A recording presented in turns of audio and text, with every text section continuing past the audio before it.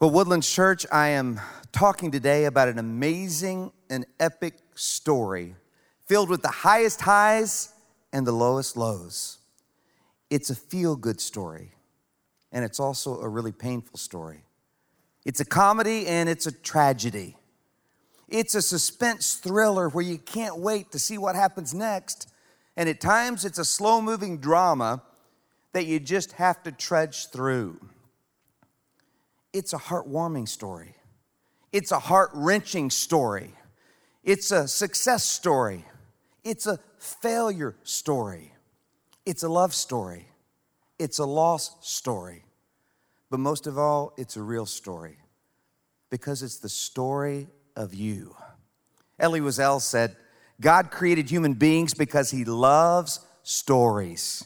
And that is so true. God is captivated by the story of you. Not the fiction story that you would like for God and others to believe, but I mean the real story. Not the image of you, but the real you. Because your life story is nonfiction. It's real and it's raw. It's not some fantasy where everything always works out perfectly. It's not a fairy tale where everything is always happily ever after. No, your story is a nonfiction story, but it doesn't have to be a non-fulfilling story.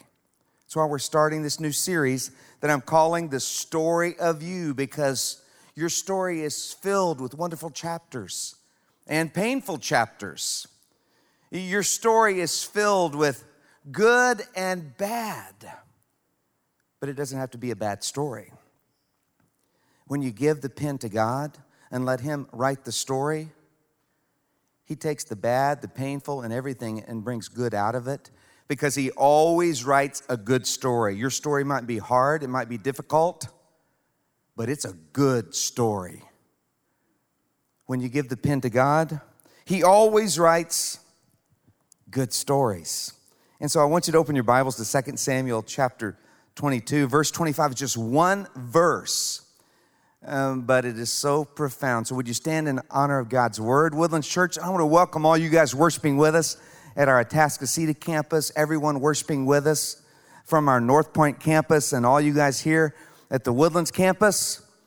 And we want to just welcome all of you who are connecting with us online. We have thousands now that connect with us online every weekend from our area and around the world. The main thing is, let's just stay connected during this time. And that's what you're doing. So it's so exciting, though, to see that we have in-person services. I was going to have to get some cardboard cutouts of your faces, and like they do at some of the ball games, you know, and just put some fake people out there just to keep my energy level up. But you guys are amazing. So it's so great to have in-person services again. But whether you're connected with us online or you're here, as long as you're connected, that's what matters. So follow along with me. God rewrote the text of my life when I opened the book of my heart to His eyes. What a powerful verse. God rewrote the text of my life when I opened the book of my heart to His eyes. Dear God, today we ask you to rewrite the story of our lives. Lord, we pray that you would just take your pen and work miracles today, that you would just write a good story out of all the bad, that you would write a miracle story out of all the mess, that you would write a purposeful story out of all the pain, as only you can. I thank you today, Lord, that everyone within the sound of my voice, you want to speak to them. And you, Lord, are the master storyteller, and you want to write something beautiful and brilliant out of our lives. I pray that we would give you the pen, that today would be the day we would give you the pen and let you write what you want, because you are the master storyteller. Do that for your glory. In Jesus' name we pray, amen. You can be seated. Jesus was the greatest storyteller of all time. He always preached in stories. I love Matthew 13, verse 34. It says, all Jesus did that day was tell stories, a long storytelling afternoon. His storytelling fulfilled the prophecy. I will open my mouth and tell stories. I will bring out into the open things hidden since the world's first day. The people were spellbound by Jesus' storytelling. He was the master storyteller, the greatest storyteller of all time. And he always preached in stories. Now, why did he do that? Because he created us and he knew we were created for story. That's why the only thing you ever remember from my sermons is the stories. They stick because you were made for stories. And your life is a story. Jesus, the great storyteller, would use illustrations and in his stories from things that were all around him. He was always using props and illustrations. He would say, hey, look at that bird up there. You know, that bird's not worried. The bird knows that his heavenly Father is going to take care of him. And look at those flowers over there. You know, they're not worried. They're not anxious. Human beings are the only creation of God that worries. Everything else he created doesn't worry because they know the Heavenly Father will take care of them. And he said, look at that guy over there planting seed. He's putting seed out into the field, and some of the seed is landing on rocky ground, and it's not going to be able to grow up. And sometimes we have hearts that are made of stone and cold toward God. And he would just use everything all around, and people were just spellbound by his stories. And a lot of times we as preachers, we forget that. We forget that we were made for stories, and my goal has always been to preach more like Jesus. If I can just preach a little bit more like Jesus. And what did Jesus do? He just always told stories that had life-changing principles from the Word of God. And so he told stories because our lives are stories. And we get stories because we were made for stories. Your life is a story, whether you want it to be or not. Your life is always telling a story to everyone around you. So what is it telling? What is your life saying? So Jesus taught in stories, so I thought we would start out by looking at one of the most famous stories Jesus ever told. And in a way, this story is the story of every one of us. In Luke 15, verse 11, it says, Jesus continued, there was a man who had 2 sons. The younger one said to his father, Father, give me my share of the estate. So he divided his property between them. So the characters in this story are a father and 2 sons, and the father represents God. And then one of the sons, the younger son, is who we call the prodigal son.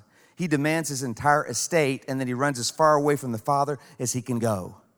Now, we mistakenly call this story, Jesus didn't call it the story of the prodigal son, but we've labeled it in our Bibles the story of the prodigal son. But really, it's the story of a loving father.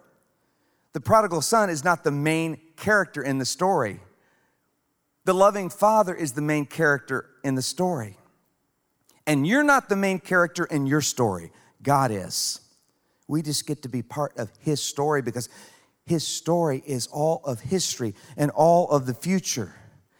His story is what we're a part of. You're not the main character in your story. God is the main character in the story. Now, the prodigal son wanted to be the main character in his story. He demands his inheritance while his father is still alive. And the father divides the inheritance between the 2 sons. Now, in Middle Eastern culture, whenever a son would demand his inheritance while his father was still alive, he was basically saying, I wish you were dead. And I'm going to live my life like you're not part of my story. I'm going to erase you from my story. And so the prodigal son runs off to live his life as if his father is not part of the story at all. He's supposed to be the main character, but the prodigal son wants to be the main character. And he lives his life as if his father is not part of his story at all. And some of you are living your life like God is not part of your story at all. You're trying to be the main character in your story. You're trying to erase God out of the picture. And it never works. And some of you who are Christ followers this last week, you've lived as if God is not part of your story. You've been filled with worry and anxiety and you haven't prayed. You got a big problem that you're facing, but you haven't talked to God about it. You haven't given it over to God. You haven't sought God. But today, you're here right now because God is part of your story. Sometimes we as Christians act like practical atheists because we believe in God, but we'll live our life during the week or during a day as if God doesn't exist. thinking we've got to carry the weight of the world on our shoulders. But this prodigal son, he was living his life like God wasn't part of his story. He lives his life like he's the main character in his world, and it ends in pain and failure. He squanders all his money.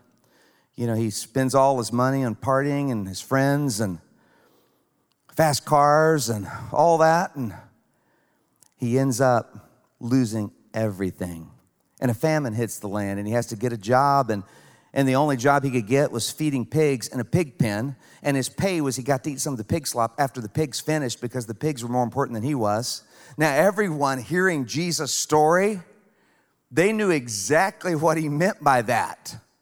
They were so intrigued by it because for a Middle Eastern Jew, a pig was the most unclean animal there could ever be. And to work in a pig pen would be the lowest job you could ever get. And then to have to be behind the pigs when you eat, they come before you. I mean, that was as low as anyone could ever go. They couldn't imagine anything lower than working in a pig pen. But it's in the pig pen of pain that the story starts to take a twist. It says in Luke 15:17, when he came to his senses, he said, "How many of my father's hired servants have food to spare? And here I am starving to death. I will set out and go back to my father and say to him, 'Father, I have sinned against heaven and against you. I'm no longer worthy to be called your son. Make me like one of your hired servants.'"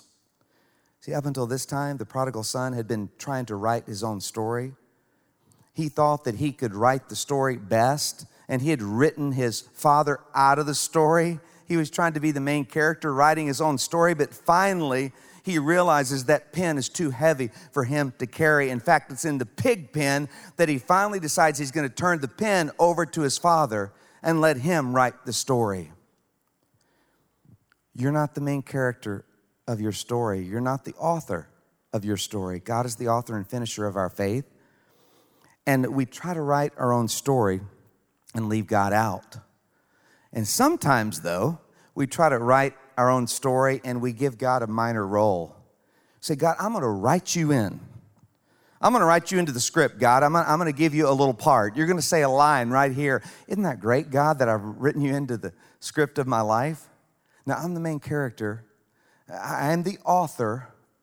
I get to write what I want. I get to call the shots in my life and do what I want to do. But God, I want you to be a part of it.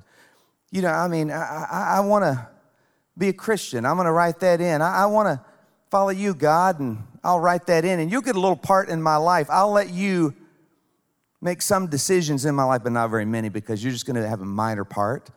And aren't you excited about that, God? And God says, no, I'm not going to take a minor part in your life. It's either all or nothing. But we try to write God into a minor role and think God's going to be really happy about that. And God says, no, I'll let you go ahead and write your own story. I'm not going to be any part of this. You write your own story, and God will let you take the pen and write your own story. And it always ends in failure.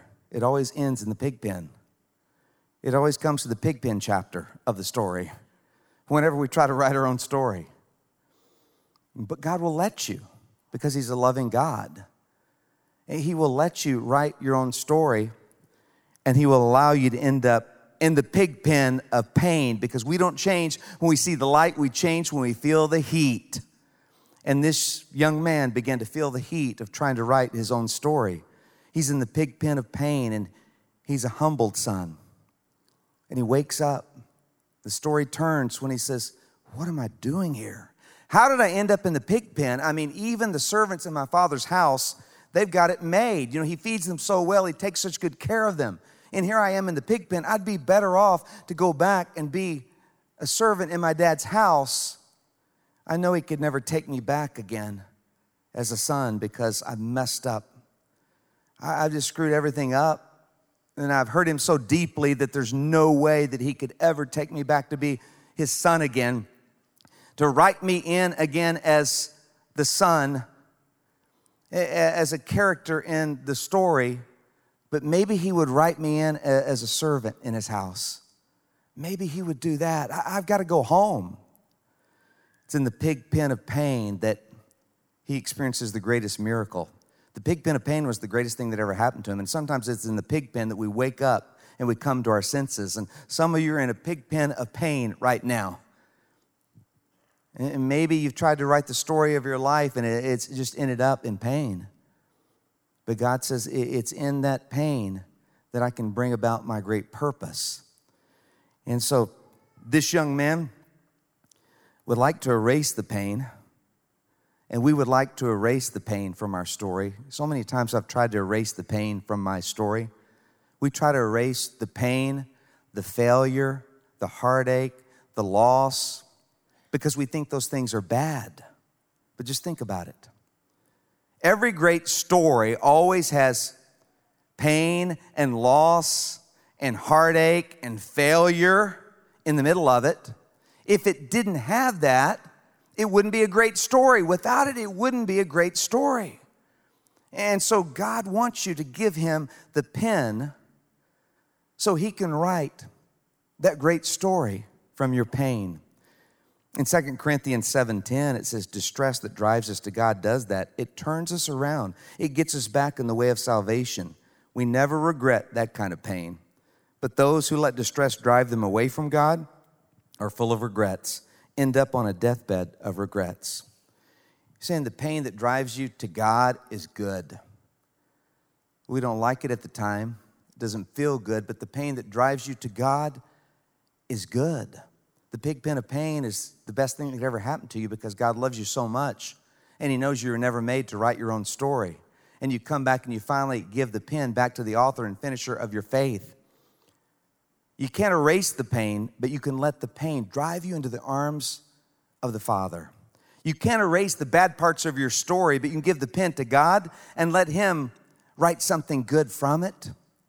You can't erase your failures from the story, but you can give the pen to God and let him write the story of faith from your failures.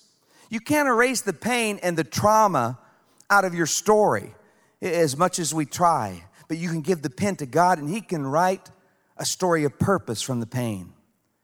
We're always trying to erase the pain, to get the pain out of there, to ignore the pain.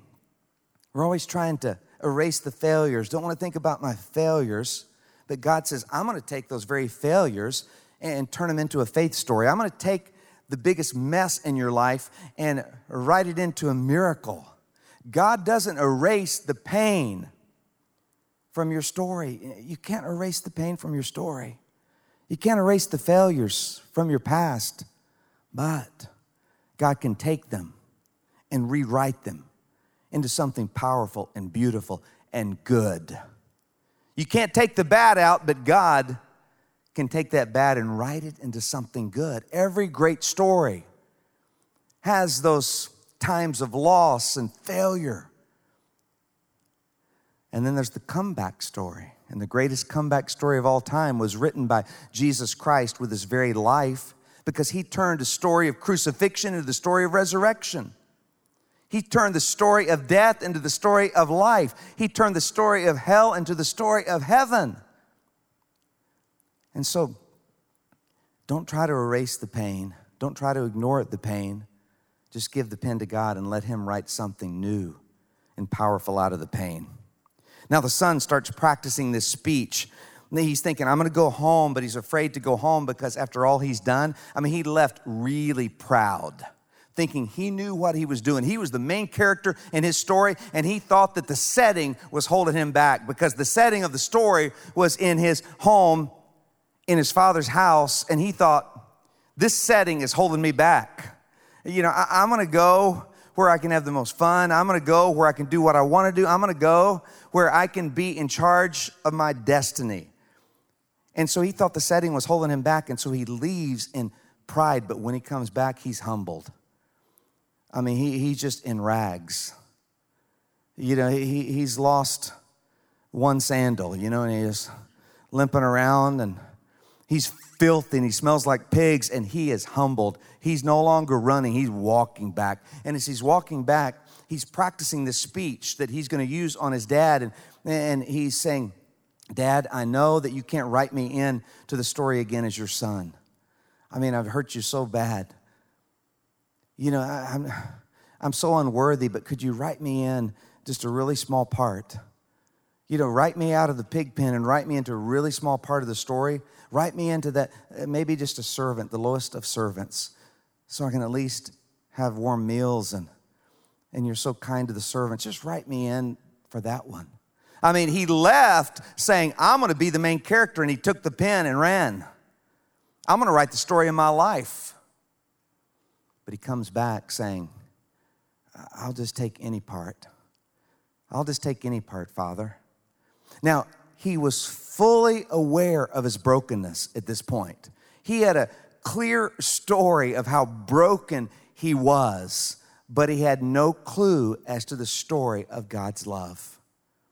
He had no clue as to the story of his Father's love. And that's the way we are. A lot of times we really know after our failures and the pig pen of life, our brokenness, and we're so in tune with our brokenness, we have a clear story of how broken we are and unworthy we are, but we have no clue when it comes to the story of God's love for us. And Satan will come in with that fiction. He'll tell us that God can't use you again. You've blown it too many times. I mean, God is just fed up with you. You can't come back to God for forgiveness. I mean, come on. You're so unworthy that, God's not going to take you in. God's not going to take care of you. He doesn't care about you. He doesn't care what you're going through. And Satan's fiction has been coming into some of your minds, and you're believing it as nonfiction. You're starting to believe that God really doesn't care. He doesn't know what you're going through. He doesn't care about you. And it's a lie from Satan. But this young man, he didn't realize how much his father loved him. He knew how broken he was, and that brokenness leads to blessedness. But it's only blessedness if the brokenness brings you to God. And that last verse we read talked about how brokenness and distress and pain, if you let it push you away from God and you run from God because you don't know how much He loves you, then that will end in a deathbed filled with regrets. But if you let it push you into the arms of the Father, then it's a good thing, maybe the best thing that could ever happen to you. In Luke 15:20, it says, so he got up and he went to his father, but while he was a long way off, his father saw him and was filled with compassion for him, and he ran to his son, threw his arms around him and kissed him. Now, he saw him from a long way off. Think about that for a moment. This father saw him from a long way off and then ran to him. So this shows me that probably every day the father was looking out the window, just thinking about his son, thinking about how much he loved him, thinking that he wished he would come home. Looking, is today the day he's going to come home? And just thinking and praying that he's okay. Just praying that somehow he'll come back home. Every day he must have been looking out the window, thinking about how much he loved his son, to see him from a long way off. And here's the point. You're not the main character in your story, but the main character is crazy about you. He loves you so much. The main character is crazy about you. He thinks about you all the time. He loves you so much because your story is really a love story between you and God. And this young man had no idea that his story was a love story between he and the Father. And as he's coming home, it says the father runs to greet him and wraps him in his arms and says, my son is home. You're home. The father's weeping and holding him, and there's no other religion, by the way, that pictures a God who does that. Holds his children when they turn to him, forgives them, hugs them. This is a love story. And the prodigal son had this speech all prepared. I love how he has this speech all prepared, and he starts to go into his speech. You can't write me in as a son anymore, I know, but if you could just write me in with a really small part to be your servant, that would be great. And the father just ignores him because the son coming home represents that he gave the father back the pen.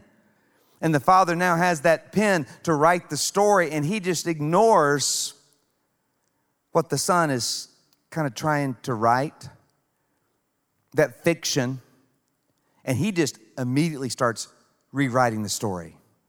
Look at it in Luke 15:22. But the father said to his servants, quick, bring the best robe and put it on him. Put a ring on his finger and sandals on his feet. Bring the fattened calf and kill it. Let's have a feast and celebrate. For the son of mine was dead and is alive again. He was lost and is found. So they began to celebrate. The father wastes no time in starting to write a new story from the old. He writes a story that goes from sorrow to celebration, a story that goes from rebellion to restoration. And that's what our Heavenly Father does when we just turn to Him and say, God, I give you the pen. I'm tired of trying to write my story. I'm tired of trying to write you as a minor character in my life. I give you the pen. You're the main character. And you can write my story however you want because I know you know what's best. And you write a really good story. Really, this is the story of us all. The story of the prodigal son. Because we all at times try to write God out of our story, or we try to write our own story or be the main character in our story. And some of you right now, you're trying to be the main character. And God says, you need to give me the pen and I'll write something beautiful and powerful. And some of you feel like your story is already written. I want you to know, God has the last word. If you'll give the pen to God, He has the last word. Your story is not yet written. God will write the last word in the last sentence, on the last page, and the last chapter. You give God the pen because your story is not written yet. He's just getting started with your story, and He can take all the pain and all the hurt and all the loss, and He can write something beautiful out of it. Your story's not written. Give the pen to God and let Him write the story of your life.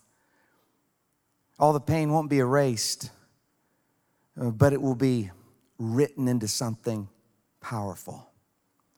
I want to tell you the story of another father. My father.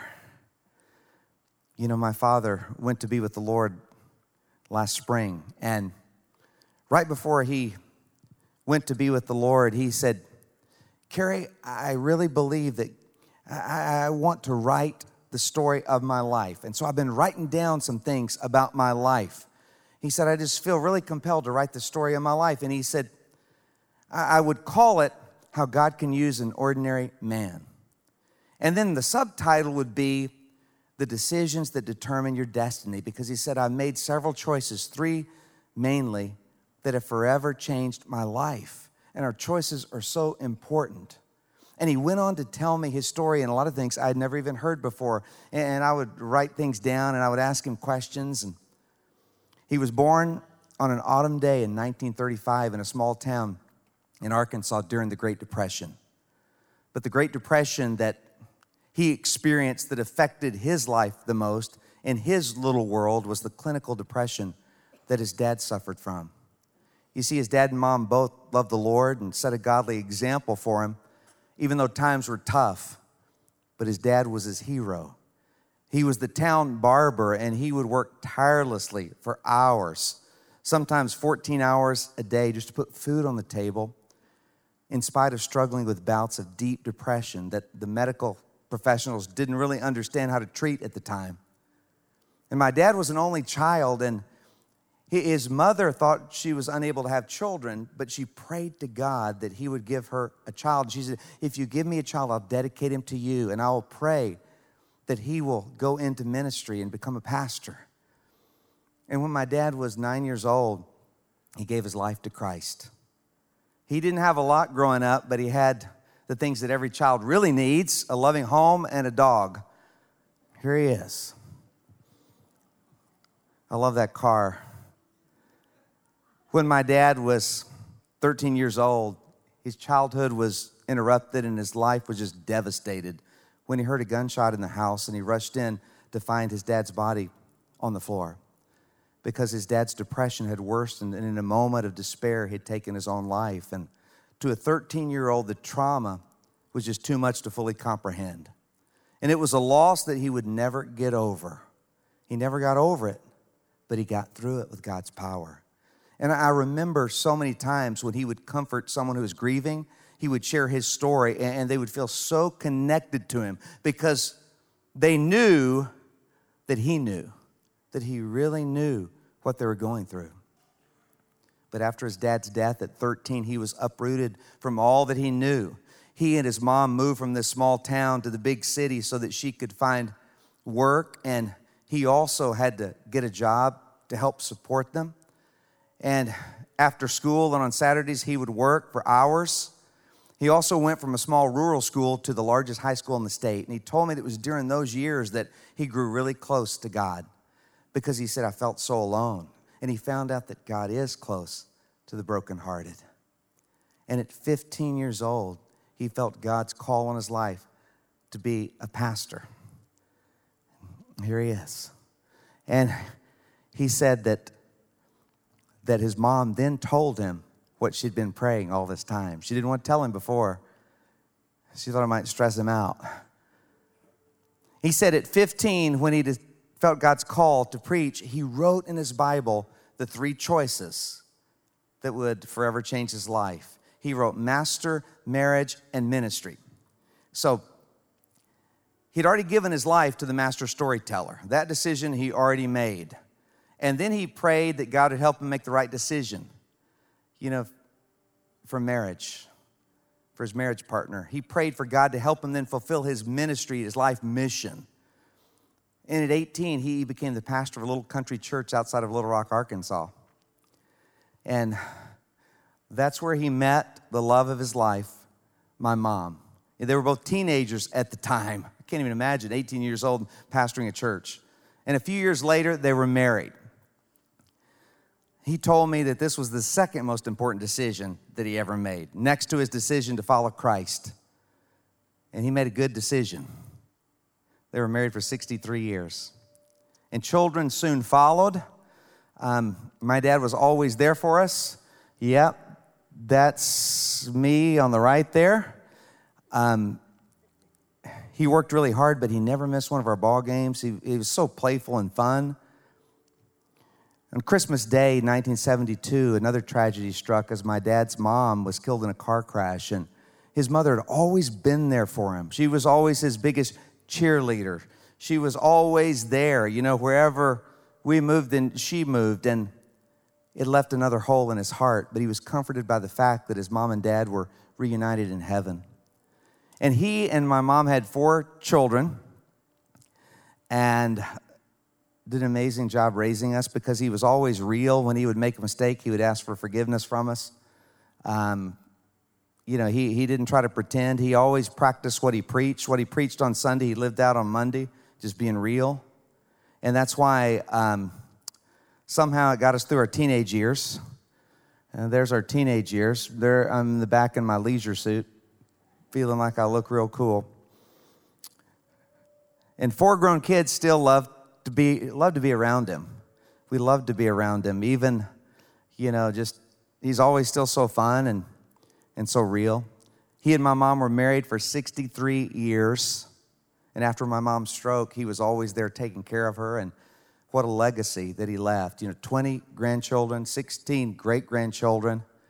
And when he went to be with the Lord last spring at 84 years of age, his last words were, "For to me to live is Christ and to die is gain." He got those words out. For to me to live is Christ and to die is gain. I thought, what a legacy. Just yesterday, my nephew texted me a picture of my dad's Bible. He said, I was reading in Granddaddy's Bible and I came across that verse, for to me to live is Christ and to die is gain, and he'd underlined it real boldly. And that's on his gravestone. For to me to live is Christ and to die is gain. But a couple of days before he died, he said, well, I guess God doesn't want me to write my story after all, because I just can't do it. I'm not strong enough. And I want to say, Dad, you're right. God didn't want you to write your story, because the master storyteller wrote your story so big and bold in my life and in the lives of thousands of people. The master storyteller wrote your story, and he continues to write that story. You see, my dad led me to the Lord, and he led my wife to the Lord before we even met, and so many thousands. Woodland Church wouldn't be here without him. And his legacy lives on because God, the master storyteller, wrote his story. He didn't get a chance to write his story, but he didn't have to because God already wrote his story, and God continues to write it. Folks, don't buy into the world's fiction.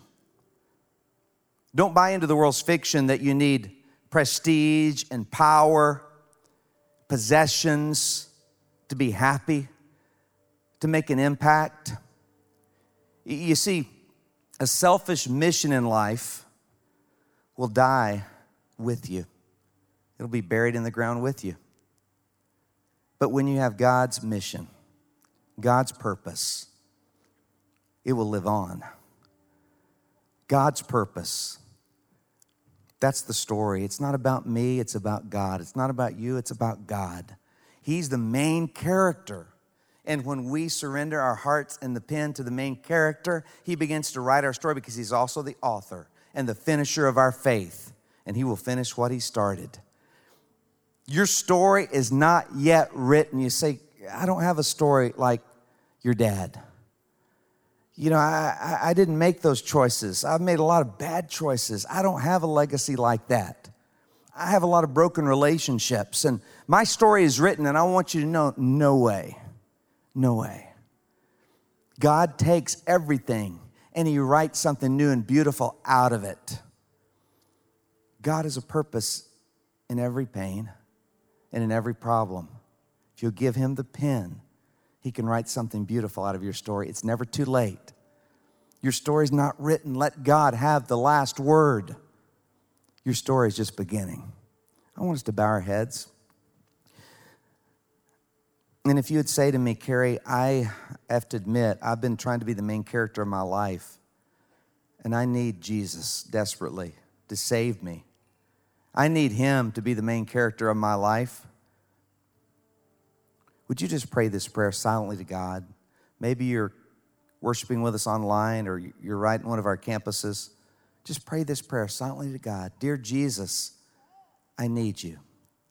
Forgive me for trying to be the main character of my life and trying to write my own story. I've made so many mistakes and sins, and I have so many regrets. So I ask you to forgive me of all my sins. And I give you the pen of my heart and ask you to be the Lord, the author of my life, and write a new story out of the pain. Write something beautiful out of the ugliness, Lord, as only you can. I accept your free gift of salvation and heaven one day. Now help me grow in my faith. Come into my life with your Holy Spirit and change me from the inside out. And I pray that you would write the rest of my story. In Jesus' name, amen. And if you just prayed that prayer, would you just online right now, if you're online, just click, I want to raise my hand to receive Christ. Or if you're in one of our campuses, let a pastor know that you received Christ. We want to help you grow in your faith. We got a big membership class coming up really soon where you can connect and join the church, and you can sign up for that online.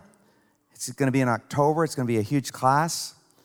And I just want to say that if you are going through a painful time right now, maybe it's a hurt or a wound that you didn't cause, that a trauma that just makes no sense, it's so unfair, just know that God can take everything and he can bring good out of it. He can write something good, and he's still writing. You can't erase the pain, but God can take it, and he can write a new story of purpose and healing and restoration in it.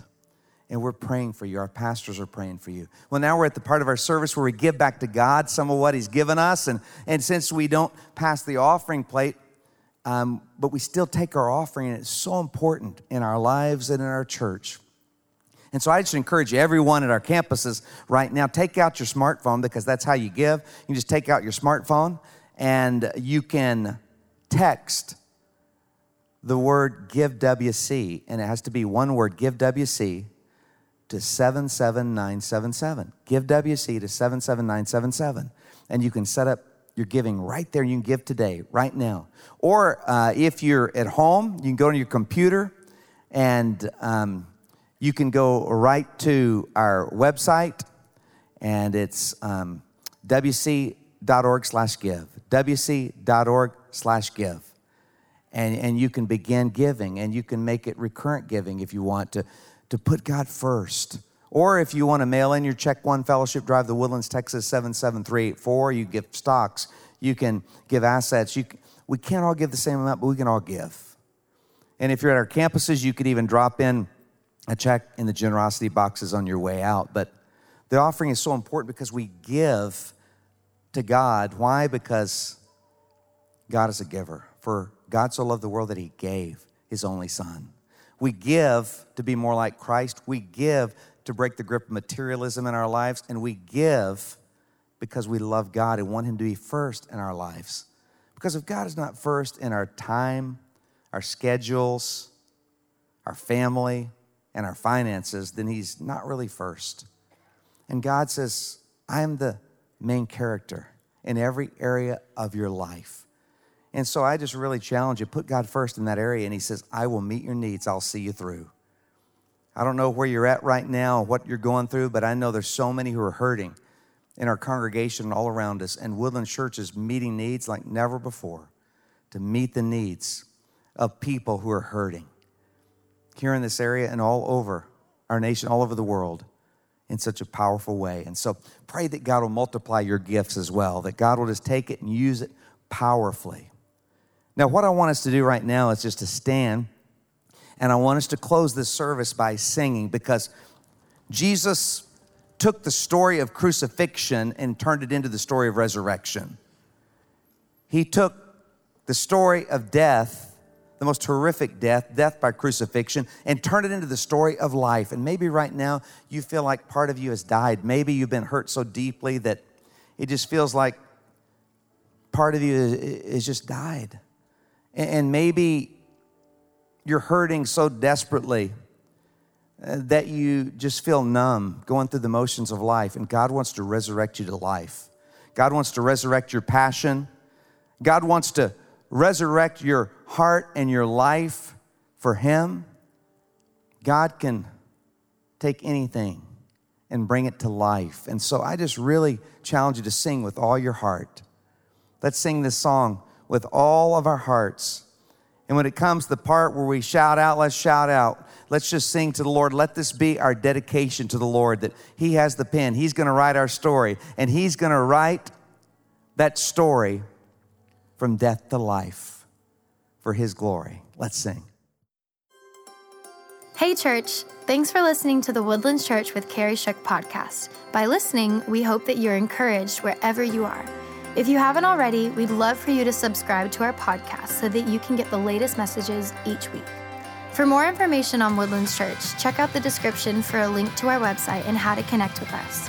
We hope you have a great week.